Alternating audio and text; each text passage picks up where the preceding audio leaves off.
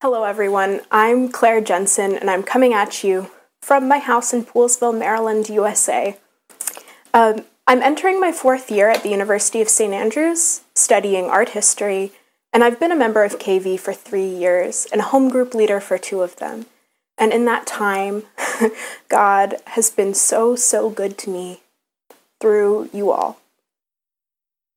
I was supposed to have my first preach on Acts in March, but obviously, due to the coronavirus, that didn't happen. But I'm so happy to be able to give it to you now. I'm also absolutely over the moon to be able to do one of my other favorite things during this: poetry analysis. Woo! But seriously, as a person who loves reading and reciting poetry, the Psalms are some of my favorite passages in the Bible, and I've found genuine encouragement in them since I was a little girl. So when Jim told me that this sermon series was on the Psalms, I was pretty psyched. Psalm 27 is one of my favorite poems and psalms and passages of the Bible.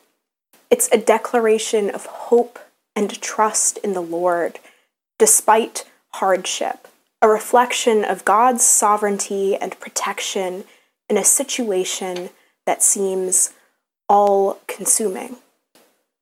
I found that to be relevant when considering the challenges of living in a pandemic a few weeks ago, when I first chose this passage, and I find it even more relevant this week, as my beloved city of Washington, D.C., as well as every other major city in the United States, is consumed with warranted unrest sparked by the deep-rooted corruption of individuals in power, anti-Black sentiment, and the murder of George Floyd, an innocent Black man at the hands of a police officer, one in a line of many throughout our nation's history. These anti-Black, racist sentiments are reprehensible and not Christian, no matter who and how tries to spin it, or who tries to spin it, or how they try to spin it. If you need a reminder that God is in control, just as I have this week, here it is. God is powerful. He is good. And when you're on his side, he will protect you. Look for the Lord, and you will find him. Wait on the Lord, because he's on his way. The wonderful David Clegg is going to read Psalm 27 for us from the NIV, and then we're going to unpack it a bit and really think about those last 2 verses. The Lord is my light and my salvation. Whom shall I fear? The Lord is the stronghold of my life. Of whom shall I be afraid? When the wicked advance against me to devour me, it is my enemies and my foes who will stumble and fall. Though an army besiege me, my heart will not fear. Though war break out against me, even then I will remain confident. One thing I ask from the Lord, this only do I seek, that I may dwell in the house of the Lord all the days of my life, to gaze on the beauty of the Lord and to seek him in his temple. For in the day of trouble he will keep me safe in his dwelling. He will hide me in the shelter of his sacred tent and set me high upon a rock. Then my head will be exalted above the enemies who surround me. At his sacred tent I will sacrifice with shouts of joy. I will sing and make music to the Lord. Hear my voice when I call, Lord. Be merciful to me and answer me. When my heart says of you, seek his face, your face, Lord, I will seek. Do not hide your face from me. Do not turn your servant away in anger. You have been my helper. Do not reject me or forsake me, God, my Saviour. Though my father and mother forsake me, the Lord will receive me. Teach me in your way, Lord. Lead me in a straight path because of my oppressors. Do not turn me over to the desire of my foes, for false witnesses rise up against me, spouting malicious accusations. I remain confident of this. I will see the goodness of the Lord in the land of the living. Wait for the Lord, be strong and take heart, and wait for the Lord.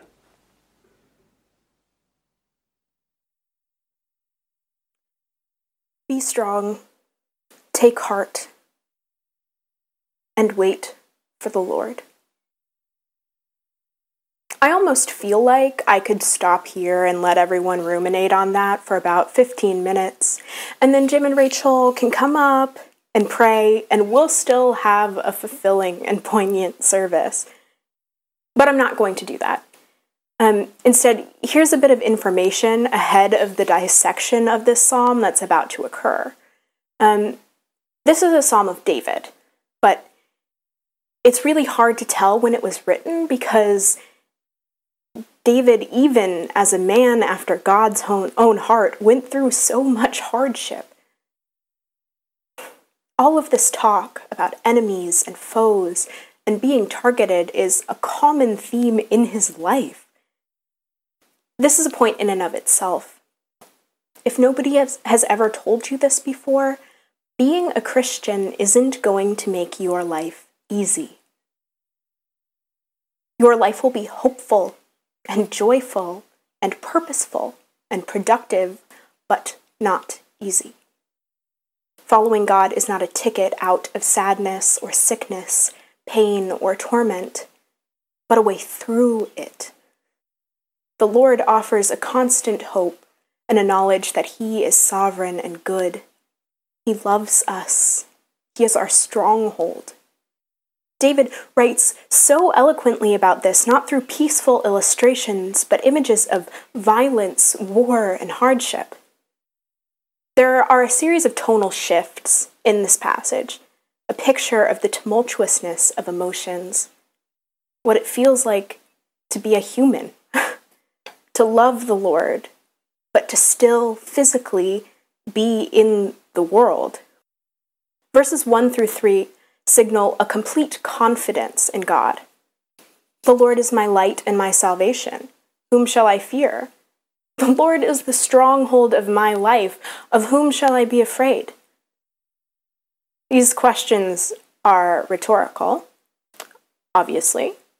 David is basically saying that he's not afraid of anyone, but somehow in a sassier tone. It almost feels like a dare that nobody is ever going to take up. There's an assuredness in the Lord's power and ultimate justice that is almost cocky. And we can have that worldview too. A confidence that through the Lord's power, we can live day after day without fear because He has conquered it.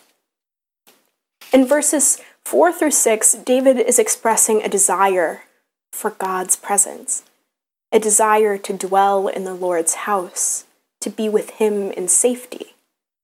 To David, God's house, His dwelling place, would have been a tabernacle, or a sacred tent, as he calls it. If you go through and actually look at all the names he uses for it, it's kind of hilarious.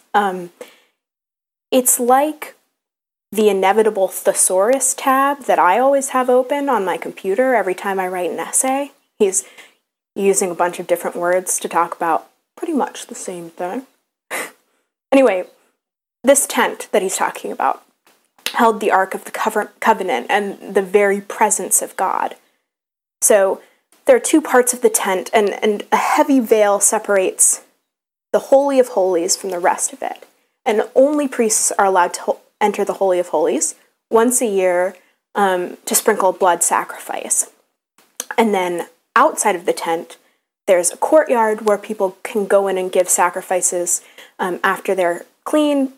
It's way more complicated than that, but it's okay. Those are the basics.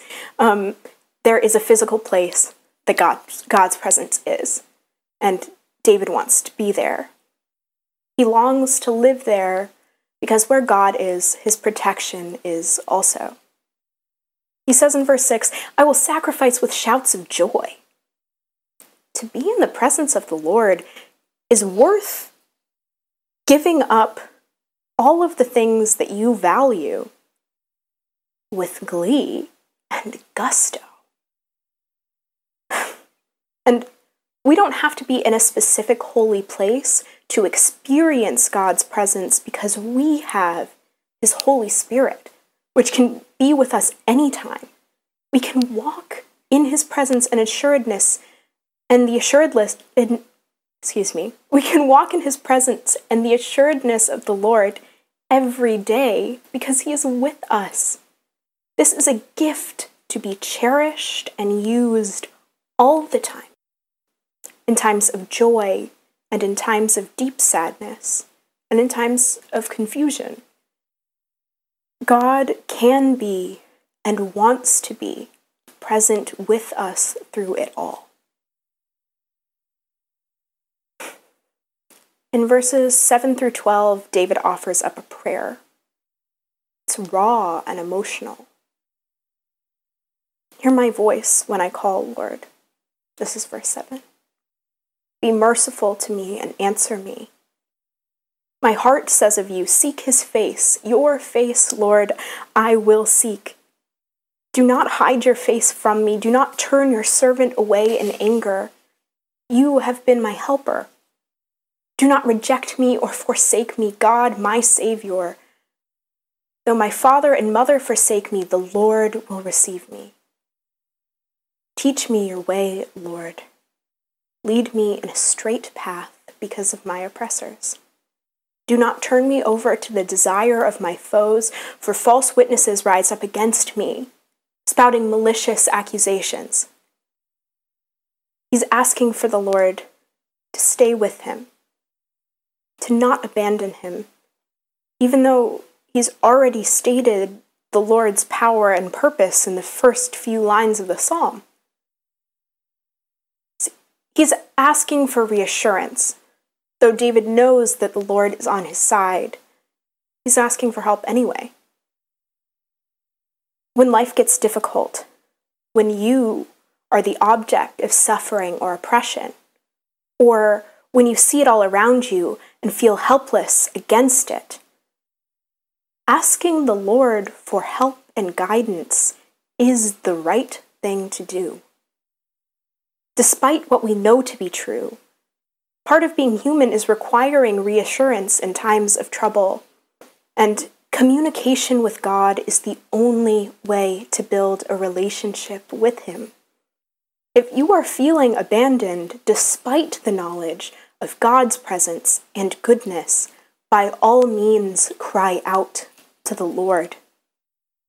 He is eager to hear from you, to heal you, to reassure you, and to give you hope, just as he is working in the world toward the same things. The final two verses of the psalm, verses 13 and 14, have been echoing in my head for a couple of weeks. They are what I would say an encouragement for the in-between times. I remain confident in this, David writes. I will see the goodness of the Lord in the land of the living. Wait for the Lord. Be strong. Take heart. Wait for the Lord. Look for the Lord and you will find him. Wait for the Lord. He's on his way. I've thought a lot about the practicality of these things, how to look for the Lord. what it means to wait on him? At first I thought about looking for the Lord in nature, how the vastness of the sky and the ocean and the mountains are monumental reminders of God's power. How the petals of the flowers and the songs of the birds are reminders of the intricacies of his creativity and his care. But then I thought, what happens when you are stuck inside, when you are bedridden, when you live in the pollution of a city or become numb to the beauty that surrounds you? What then? Why, God is everywhere, in the places where we don't think to pay attention. Pop artist and nun Corita Kent opened my eyes to this while I was researching her this semester for an essay. She saw the Lord everywhere because she was purposeful when she looked. So her works are brightly colored and completely influenced by advertising images, typically associated with consumerism and excess and greed. Think Andy Warhol. So she took advertising slogans and gave them new meanings by thinking about them from a different perspective. Wonder Bread advertisements became symbols for Christ's body, for Holy Communion.